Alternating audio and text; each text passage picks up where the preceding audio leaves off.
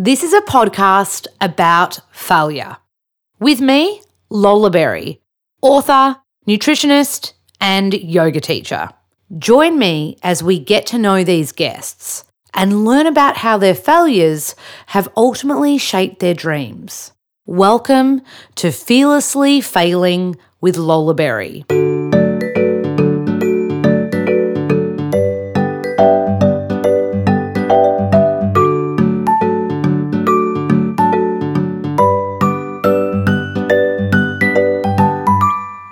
Hello, Lols here. This next guest is the wonderful Georgia Love. I'm sure you know her from The Bachelorette. She was the Bachelorette on season 2 in Australia. She is now a really well-known Aussie media personality. And we were actually doing a Pilates class together and I said, hey, can I get you, we were in a reformer bed doing Pilates and I was like, can I get you on the old potty? And she was like, yeah, of course. And she had flown in, I think, from Bali. She was flying straight out to Western Australia the next day. She had one day in Melbourne and she goes, I've got 1 hour. And so this is the first time I've done a podcast and had to put a timer on it just to, stick to time. And as it was ticking along, I was like, oh my goodness, there's so many more questions I want to ask. So I'm so pumped to share this with you because the time flew for me because we were having such a great chat. And I really hope you enjoy the wonderful Georgia Love. Okay. Hello and welcome to Fearlessly Failing. I'm so pumped to have this chicken here. Last time we saw each other, I think, was in the Pilates room. Is that correct? Yes. It's the incredible Georgia Love, and it's so funny when I told my agent that I was doing this podcast, and I was like, "Oh, I'll ask Georgia Love," and they were like, "Oh, she's like highbrow. Do you think you'd be able to get her on?" Oh my God, as if. I'm going to disappoint you so much in the next hour. Let's do it. So my only thing is just have fun. And also this is actually the whole reason this exists is because Instagram, and I know you've got a massive social media presence, it basically celebrates so much good stuff. Mm-hmm. And I don't know, I think the magic, and correct me if I'm wrong, but the magic is almost like when shit hits the fan. Yeah. Oh, absolutely. So and you've got an incredible story. I'm so excited. I'm a bit of a geek. I'm I want to hear about Batch. So first of all, let's start before Batch. You were living in Tassie. I was. So I'm from Melbourne originally, but I'd been living in Tassie for nearly 5 years as a news reporter and presenter. So I just got an opportunity down there, and when you're a baby in news or any kind of media or television, you go where the job is. So I did.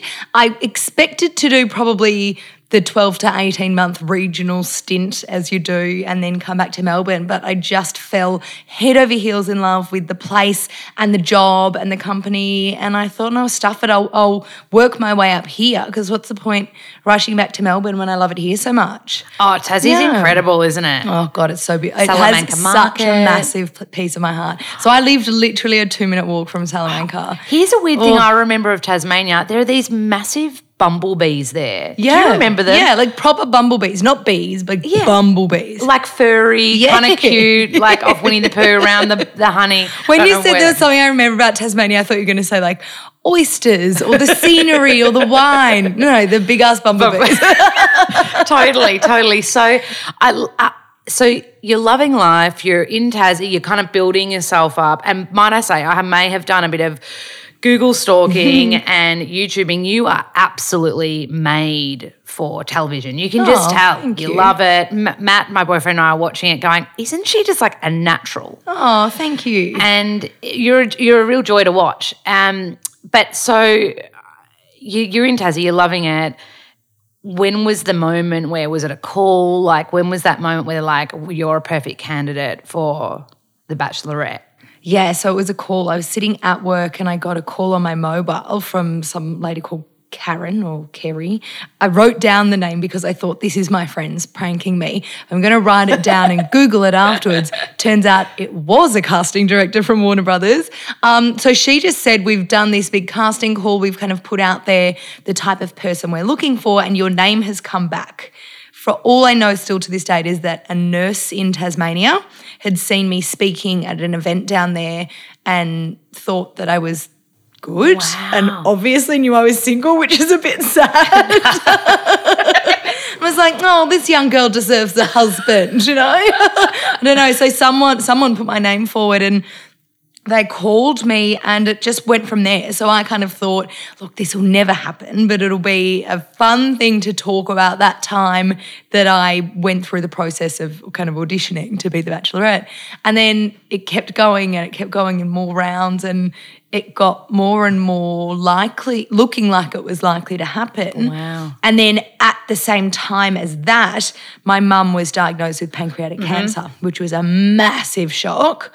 And that was all at once. And I'm a big believer, you know this about me, a big believer in opportunities, everything happening for a reason. If something pops into your head or your life, it's for a reason. And I thought the timing of that was too unlikely.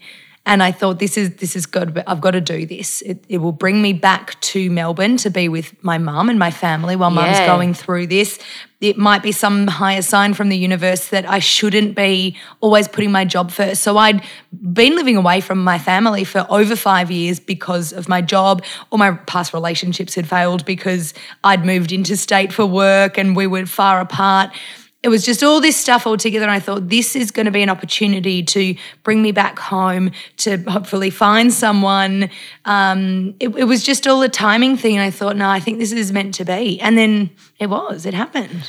So you've brought up your mum, which I wasn't planning on doing straight away, but when I watched that, it was like the package of before you went into the house of you and your mum and your fam, sis, like it just...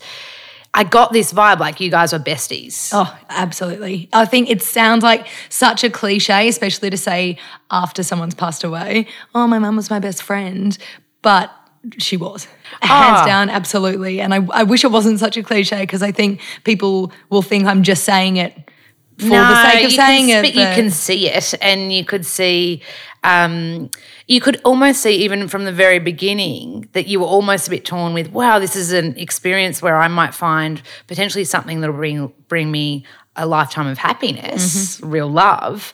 And, you know, you're also going through heartbreak at the same time. Yeah. And I guess we can go back to Batchy stuff in a minute, but I guess there'd have to be this moment where you've finished the show, you've found Lee, like you're feeling like, oh, my heart's about to explode. I'm so lucky and, you know, on cloud nine in one aspect. And then this other aspect where it's like, oh, fuck, like one of the most important things in my heart is, you know, coming to a stage where it's like, fuck, like I can only imagine. And I think – I guess what I want to know with you is like, fuck, like you're very open and vulnerable. Like that's your jam, which I think that's why I'm like, this chick's awesome.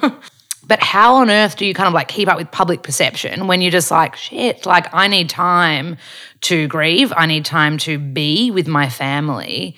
How on earth do you navigate that? Well, I don't know if I did, to be honest. That's one of the things I was coming in here today to probably talk about from a failure perspective. I don't think that I did do very well with that. So for context, for those who don't know, Mum eventually passed away 24 hours after the finale of Bachelorette went to air. So we'd filmed the finale at the end of August, but then it didn't go to air until the end of October. And it wasn't until it went to air I was allowed to actually be with Lee in public. People know I was with him. So that finale aired on a Thursday night and then Mum passed away on the Friday night. So it's just the most bizarre timing. And the weird thing is I don't know if it would have been harder, easier, the same, any other way because I've never been given the chance to find that out. That's how it happened for me. But I'd had a really easy, cushy life before then. I think, you know, that a couple of things happened that affected me. I'd had a really shocking breakup that kind of ruined me and job stuff that we'll probably get to later. But it was almost, I felt like, oh, I've had too easy a run. Someone upstairs has gone, oh shit, we forgot to give Georgia Love any crap. It's throw too this good all to at be her. true, yeah. Yeah. We've got to make up for Yeah. lost time. Just chuck all that to her in the space of 24 hours. So it was huge. And what I was saying, I think I didn't really cope with that was I was trying to hold up this, I'm on a public pedestal as being the Bachelorette. The whole country, or at least anyone who knew me and followed me, now knows my mum's passed away. And I've got to deal with that. And I feel like I'm going off on 1,000 tangents here, but it wasn't, a lot of people who suffer cancer and then inevitably pass away from it have a long battle. Mum only had 6 months. Yeah, because didn't you? I've heard you say pancreatic cancer, like the like kind of success, or it's like 9% or something. Survival rate is 9%. Versus breast cancer, which is like 93. Yeah, it's hugely different. So, and this is where it becomes even messier. So she was diagnosed in the April, but Mum and Dad actually didn't tell us that it was pancreatic cancer. They said she had a tumour that needed to be removed and that it could be cancerous, and they were going to find out. So you remain quite hopeful. Of course. Yeah. And growing up in, the age that we are, we've grown up knowing that cancer is survivable. Mm-hmm. Not, of course, it kills a lot of people as well, but it's survivable. Oh, totally. Chemotherapy is shit, but people do it. Gets the job and get done a better. lot of the time. So I'm looking at it as, well, this is going to be a shit few months or possibly years, but that's okay. And We she's can my get through mum it. and she's my superhero. Yeah, exactly. And Of course she's totally going to be come fine. through. Of course she Yeah. is. Why?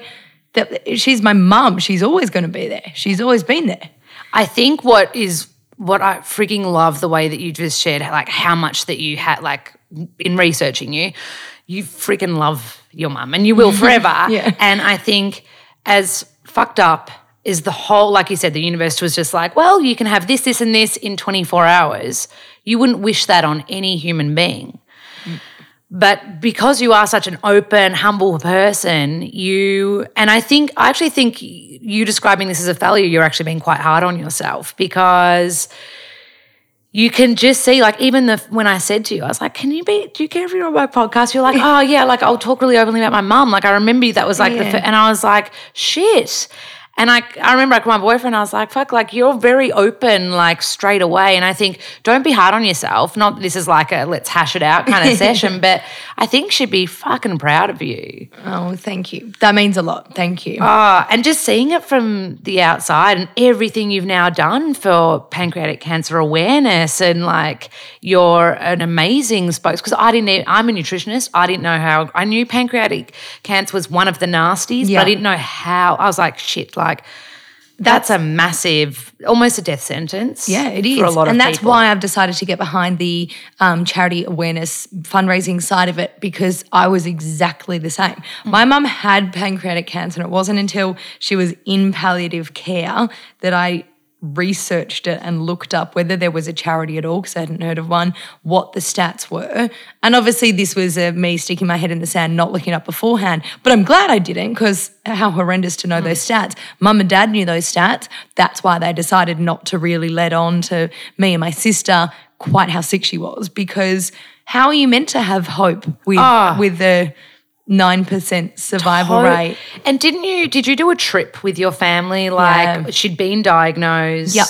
And you were saying, I've read somewhere you were having like Aperols, or something, and she was still mum. She was like a little bit less energy, but she was still mum. Yeah, we went to Italy for her 60th birthday, which was 6 weeks before she died.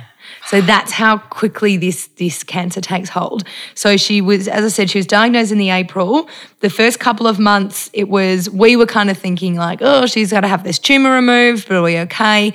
Then I went away to do Batchy. So I was locked in the house for 3 months. So even more so, they were like, let's not quite let her know how downhill you're going, because that's not going to help anything. We can probably come back to that whole thing about what me being on the show while this was happening meant. But by the time I came out of the house, she was well and truly kind of on her way downhill. She and Dad knew that, probably by that point knew that she was terminal, but just pretended she wasn't. So we went to Italy for her 60th, which was only, a week after I came out of the Batchy house. We had a beautiful family holiday. She was, she didn't have as much energy. She always walked everywhere. And she just kind of couldn't walk as far or for as long. And she'd, fall asleep at the dinner table and totally embarrass us. So, like, oh my God. She couldn't eat as much because she'd actually, in getting the tumour removed, she'd had half of her stomach removed. Yeah. And all these organs. So she wasn't sprightly and well, but she still travelled around Italy for her birthday and then went really downhill from there. Not because of that, in no way because of that, but how lucky are we to have had that memory with her so close to her leaving. But that just proves what a hero she is. Yeah. Like, seriously. Like, I don't want to take away from how serious and full on and fucked up that would have been for you. And yeah, I really hope that you don't blame yourself as that. When I say blame, like, take that as a failure, because yeah, you're a very good human, but look at how much you're doing. And I'm a big believer in the bigger picture. And when I say the bigger picture, like, she's with you all the time. Yeah, 100%. I know. It's so hard to not beat myself up about the fact that I was away for 3 of her last months. I don't think she would have had it any other way. Well, she wouldn't have, because that's why she didn't let on, right? And she was so positive and encouraging of me doing that for many reasons. Obviously, for me, in the bigger picture, for me meeting someone, for me having that amazing experience, but also somewhat selfishly because it gave the whole family a distraction. Yeah. It was this wonderful, happy, exciting thing that everyone had to talk about, so we didn't all just have to talk about the fact that Mum was dying. Yeah. So, and she had that as well. She wanted me to meet someone. She got to watch that, which is pretty amazing. And I think the timing of her passing away is pretty amazing too, is that she literally waited for that story to conclude. Yeah. Lee spent that whole Friday in the hospital with her, and then she passed away that night. So yeah, I read amazing. Somewhere that Lee broke contract to make sure that he got to hang with your mama. Like, that's pretty, I'm like, also a legend. He's a good guy. Yeah, so she went into palliative care, I think it was 10 days or 11 days before the finale. And I mean, people can be in palliative care for months, or people can be there for 2 days. When you say palliative care, it's not fun, because it is, like, I've just seen it with grandparents, and it's a waiting game. It is. And it's really hard when the person who's in it is ready to go. Yeah. And we're all kind of wanting not to let go. Yeah. And so it's a warped kind of energy. It is. And can I just give a shout out to anyone who works in palliative care that absolutely doing God's work. Yeah. Oh my God, they're beautiful people. Such difficult work, and they're so amazing. You couldn't imagine. Oh God, no, I couldn't do it. I can't even drive down the street that the hospital's in. So but that's since then completely understandable. And I think know that as well, like how cool that, I think as well, like when it comes down to life as humans, we want connection. We want to be loved. And your mum got to see you find that. Yeah. Like, that's probably one of the biggest gifts in life. I imagine you've grown up with great love, seeing your family and growing up in your family, your parents. So it's, as horrible as it is, it's a very beautiful thing. Like, she would have gone knowing, fuck, she's found real love. Like, it's pretty amazing. And it is amazing. That's so wonderful. And she got to literally watch it, which is something that's so weird but so cool about that show is, how often do you actually get to watch the progression from first meeting to first date to first kiss to first I love you? Like, it was. This is what I'm excited to ask about. First of all, was it so weird to be like pashing off with someone and TV cameras to be there? You like, is there tongue? Is there not, like, what is the, like, is it weird? Yes. Yeah. Easy answer is yes. Do they ever go, hang on, can you redo that? No, God, no, because that would be so, it would look and feel as uncomfortable as I even feel. I'm like balking at you saying that. So you get used to it pretty quickly because you've just got to. But the first date I had on the show, which was the first kiss as well, was so nerve-wracking and embarrassing because they're not right up in your face, but there are probably about 6 or 7 cameras on you. So you're on a couch with this guy and a cheese platter in a room with candles and like a fire behind us. And there are producers and cameras all around you. And they are from a bit of a distance. They're not right up there, but you know they're there because at that point I'd only been filming it for like 5 days. So you're not used to it. Once it starts. You've got your red carpet night. So you've got one day of kind of their the pre-interviews. So this is what I'm looking for. This is my story. This is why I'm here. Then the next day is the red carpet arrivals. The next day is the cocktail party. Then the next day was Did you have a little slip in a frock too? Did you have a little slip? I really hope that after 3 years people would forget that and you've brought it up. I went down Lola, it wasn't a little slip in a frock.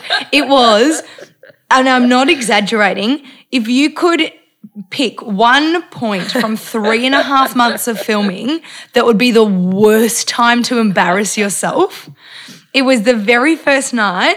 All the boys had arrived. I'd met them all individually and then they go all into the mansion. Osher comes out and does his big spiel about how one of you is going to meet the girl of your dreams and you'll do this afterwards and she's this and she's that and she's great and welcome your new Bachelorette, Georgia. Everyone stands up. They're all cheering, clapping, whooping. I walk out, do this wanky little like curtsy and fucking fall down the stairs. Amazing. Down I have the watched stairs. The video clip. I have watched the video. It's so, okay, so I hope you don't mind me labelling you as this, but it is so perfect because I feel like you're a bit of a dork, are you not? Yes, and I try so hard not to be. I call myself a goober. Like I totally, and I think I remember you and I did a speaking gig together and we were sitting next to each other and you're like, the moment I saw Lee with a donkey, did he bring a donkey? Yes. So I feel like two dorks kind of like. Two dorks who really try hard to pretend to be cool on one night. So for those who don't know, didn't watch it, he didn't arrive in a limo. He walked up the red carpet with a donkey.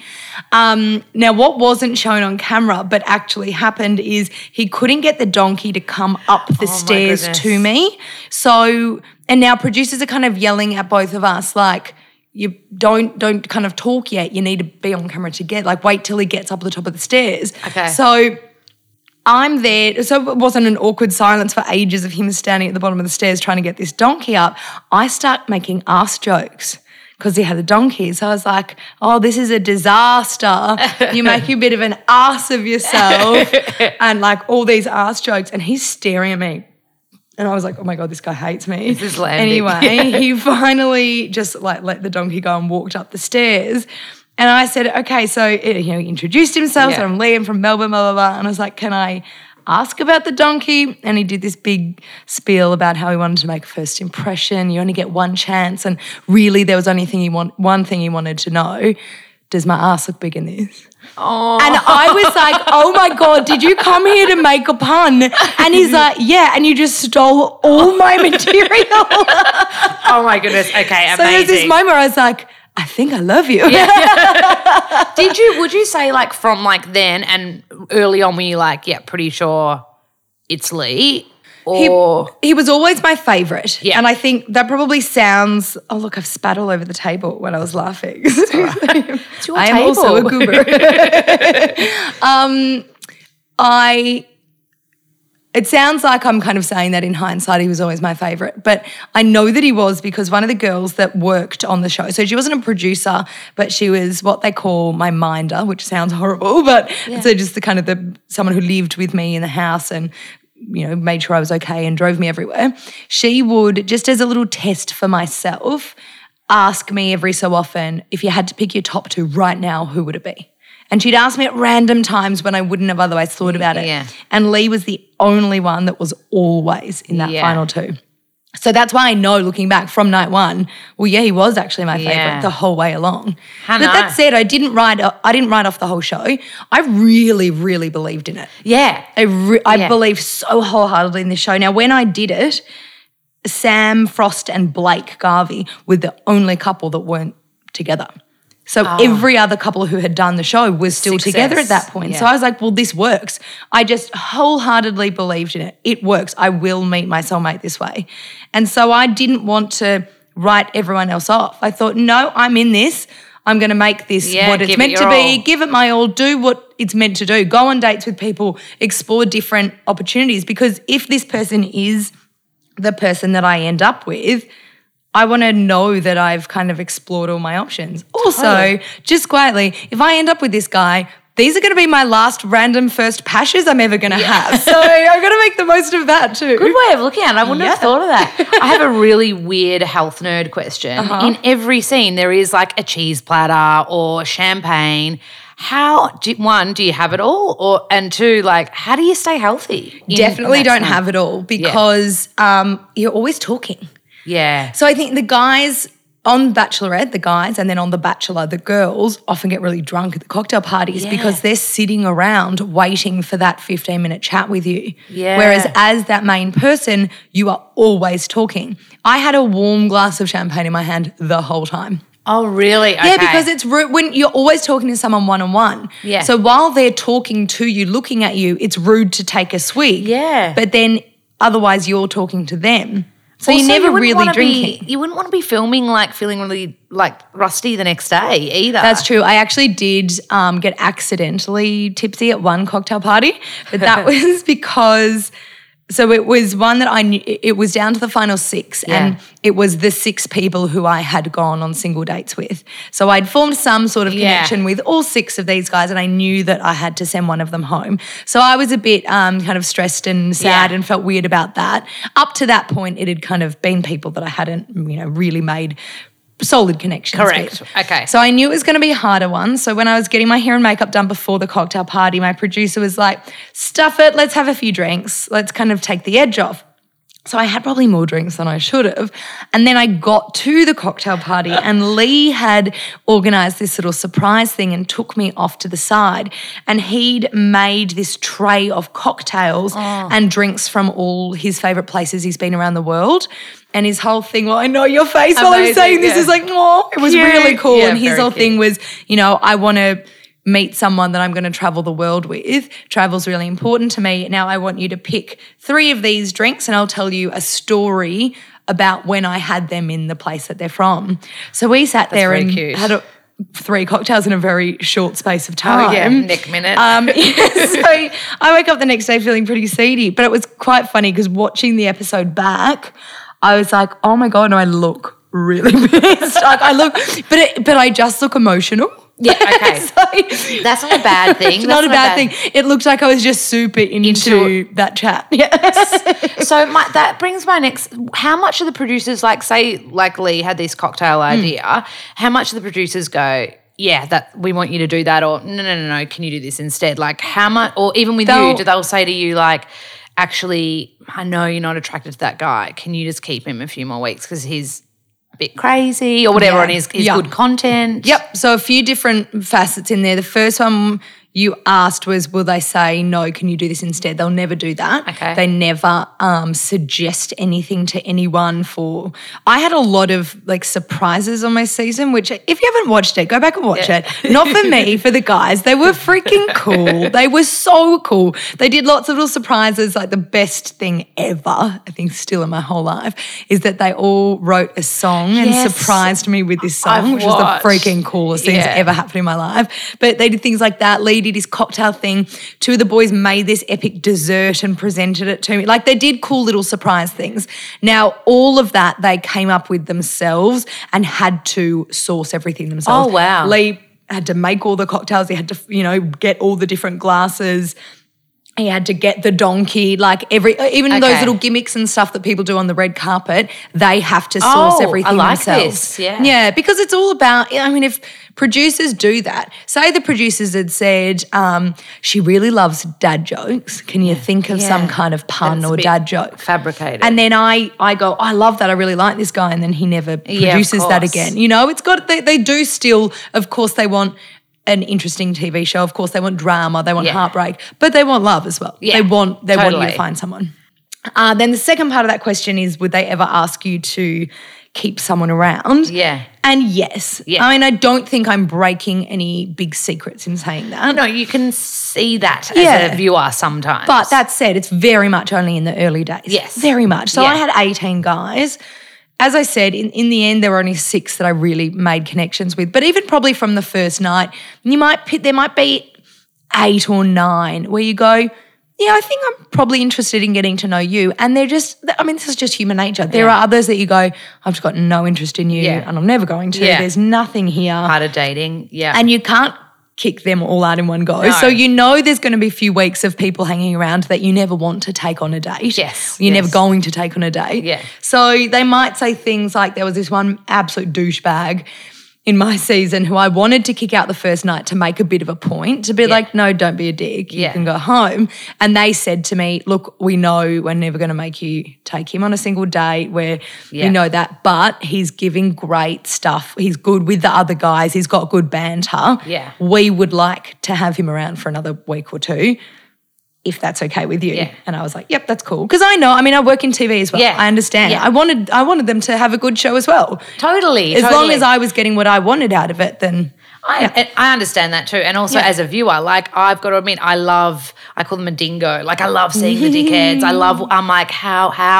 Yeah. Any reality show. Like, and the reason why I asked the questions about the producer's role is because I got really sucked into this TV show called Unreal, which is like a drama show based and like a bachelor or a bachelorette is kind of like, that's kind of the plot, but you're actually living the lives and watching through the lives of the producers, and it's all very scandalous and it's very heightened and not real at all. But that's why I was asking those questions. I think it actually is a bit more real of the American seasons. Okay. But not so much of the Australian. And I think the Australian one is probably getting a bit more dramatic and scandalous as it goes on, but certainly like in my day, in my day, it was not so bad. So thank you so much for sharing so much. I'm freaking excited. So the next thing I want to know is like, as soon as I Google you, it comes up engagement, like engagement rumors. Like, how do you go with like this weird kind of like pressure from people you don't know that expect something of you? Like, how do you go with that? What's funny is a lot of people ask me that assuming I'm going to have a negative view of it. But I actually think it's really nice. It's like they care. People care. Yeah. And how wonderful is that? That people actually are so invested in my relationship and wanting us to be happy that they get a bit pissed off that we're not engaged yet. Like, it's a weird response, but it's actually for a really nice reason. I actually like that. I like, because also people they're brought up in different ways. So people that have grown up with, parents that were married at 21 or something like that, you can understand where they come from. That's exactly it. So Lee's 38 and I'm 30. So we're like, both, especially him, at the age where it's like, settle the fuck down. But we're really happy with where we're at. I don't mind if we're not planning a wedding yet. We know that we're in a long-term relationship and that we want to be together forever. We're just, doing it in our own time. Also, remembering back to what we were talking about how our relationship started with, our relationship started on that day of the finale airing because it's the first time we're allowed to leave the house together. And then my mum died 24 hours later. And now both of those things, starting a relationship in a really strange public way with everyone watching you and having to do things like post on social media. If we didn't, people would think we'd broken up if we weren't seen together every 2 days. And then this almighty grief on top of us, which could and has and does break relationships all the time. We had both of those things happen at once. So I don't shy away from saying the first year of our relationship was pretty fucked. Of course. So we never got a honeymoon period at all. We went straight from being able to be together to the depths of grief. Serious. So it's almost like we're having our honeymoon period now. We moved in together a year ago and it was like we were teenagers, like allowed to be together and like, oh my God, there's nothing negative happening. This is all wonderful and fun. So yeah, we're taking our time. If we'd rushed things anymore, it wouldn't have worked. Yeah, well, the way I see it, just from watching on Insta, you're like two little amigos. You go on little adventures together. You share like it just feels like two little goobers together. Yeah, that's how it feels. That's exactly it. We're two little goobers. That's actually, that's good. Well, that's just how it comes across. One more thing that came up, and I was like, when I was researching, I was like, fuck, are you kidding me? Fat shaming. And I read like you were in your bikini on the beach, and then there was a photo of you on the front of a magazine. Yeah. And they'd found an old quote and put that towards it. And like I've written a diet book about losing weight, and you can literally Google Lola Berry fat. Like that is one of the things and like, so when I read this about you, and like I said, we did Pilates together a few weeks ago. You to me are fit, healthy, small girl, and to be like fat shamed, I'm just like, for who? Like, who are you too fat for? Because to me, you are below average. So like you'd be a size 8 to 10. I read the article you wrote, and I'm like, fuck, can you just like unpack a bit of that for me? Yeah, so I've always been a size 8 to 10. I've never been smaller than an 8. That's just my body and my shape. And I am fit. I work out, I eat well. I'm a fit, healthy person. But apparently I'm not thin enough for TV, according to a lot of people and tabloid magazines and websites. That photo that you're referring to was, was photographed on a beach. I didn't know it was being photographed. It was after a big pasta lunch, and my hair was wet and curly, and I looked horrendous. Like, I looked terrible. And they put that photo on the front page of a magazine, but it was like a batchy bikini bots. I gotcha. And every other photo was girls in a photo shoot in their bikini. So in a studio, looking phenomenal. Yeah. I was next to freaking Sophie Monk, for Christ's sake, who's like the hottest woman in the world, and all these girls who'd been on The Bachelor, and they were all these posed beautiful shots, and then I'm there with my white gut hanging out, not knowing I'm being photographed. Now, the worst part of it was the little quote that they put next to it was a quote that I had given. I'd done an interview with this magazine during Bachelorette, and they'd asked about, what do you think about, body shaming, rah, rah, rah. And I said, look, I don't care. I know I'm not a supermodel, but I'm happy with how I look, and I think I look great. So I don't care. Yeah. Now, they used this quote next to the photo of me looking fat, and it said, Georgia, of her body, Georgia says, I love how I look and I don't care how anyone else thinks, end quote. And then they've written, go girl.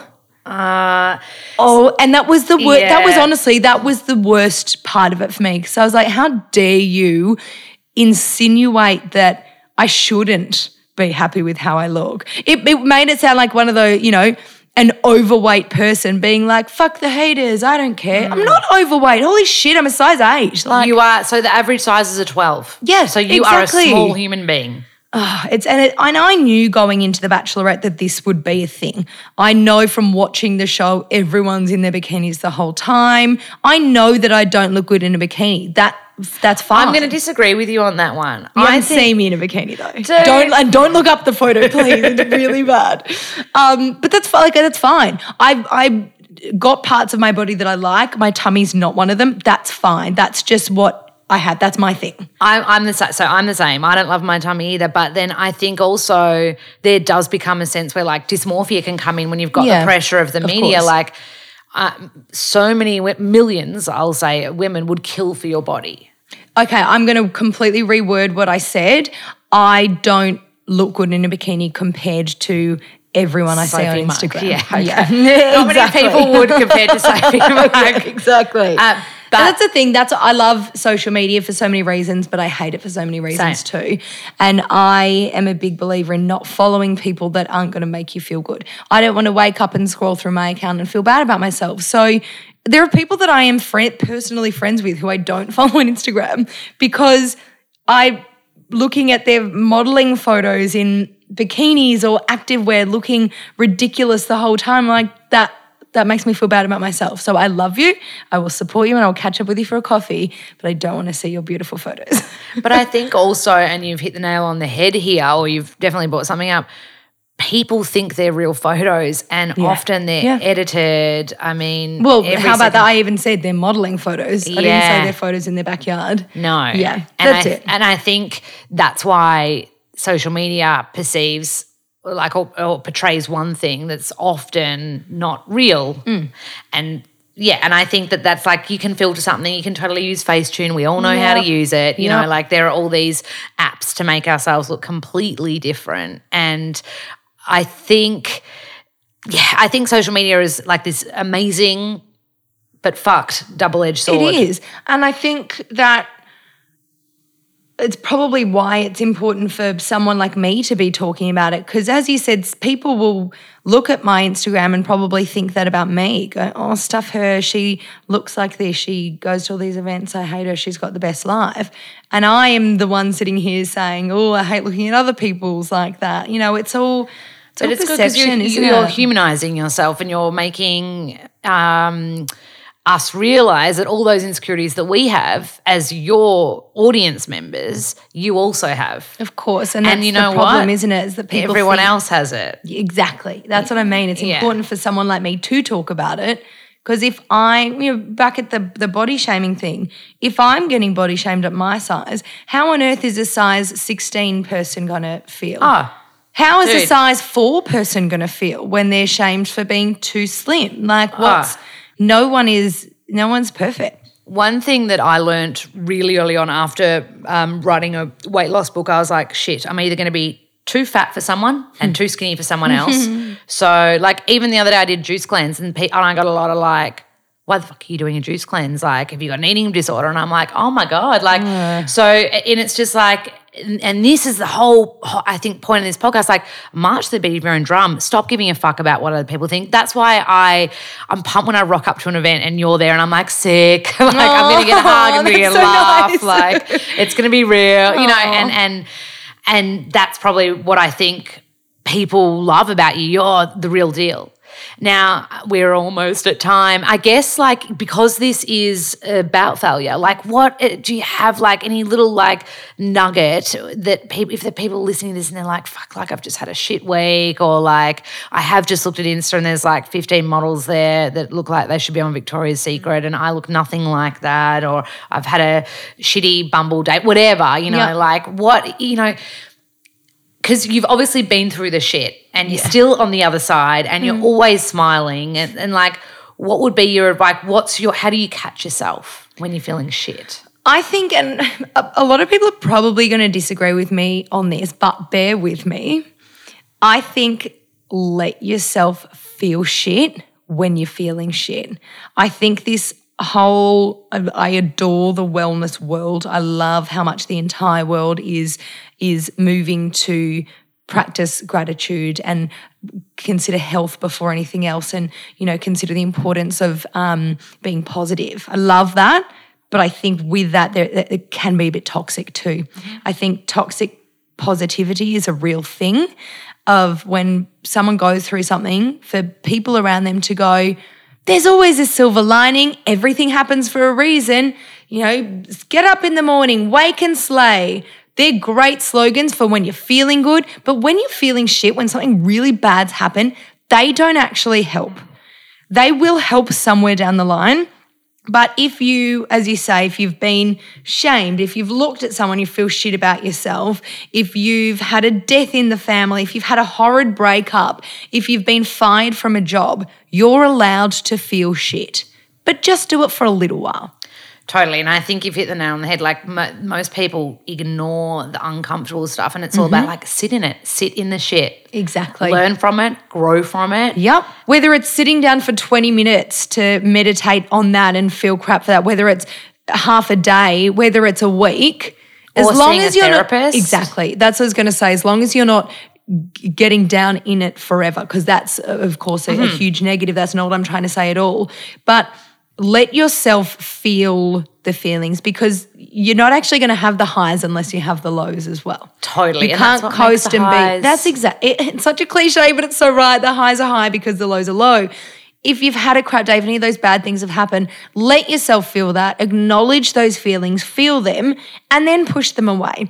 Then go and have, a beautiful meal full of serotonin and hold your crystals and say that the sun will come up tomorrow. Bust out an Annie song if you want to, but only after you've let yourself have the hard knock life first. We didn't even get to touch on your love of musical I will theatre. always bring it up, don't worry. When you least expect it. You are such a joy, and I cannot thank you enough for doing this podcast. Total honour to have you on here, and I can't wait to do Pilates with you again. Yay! See you in the studio. Thanks, Chica.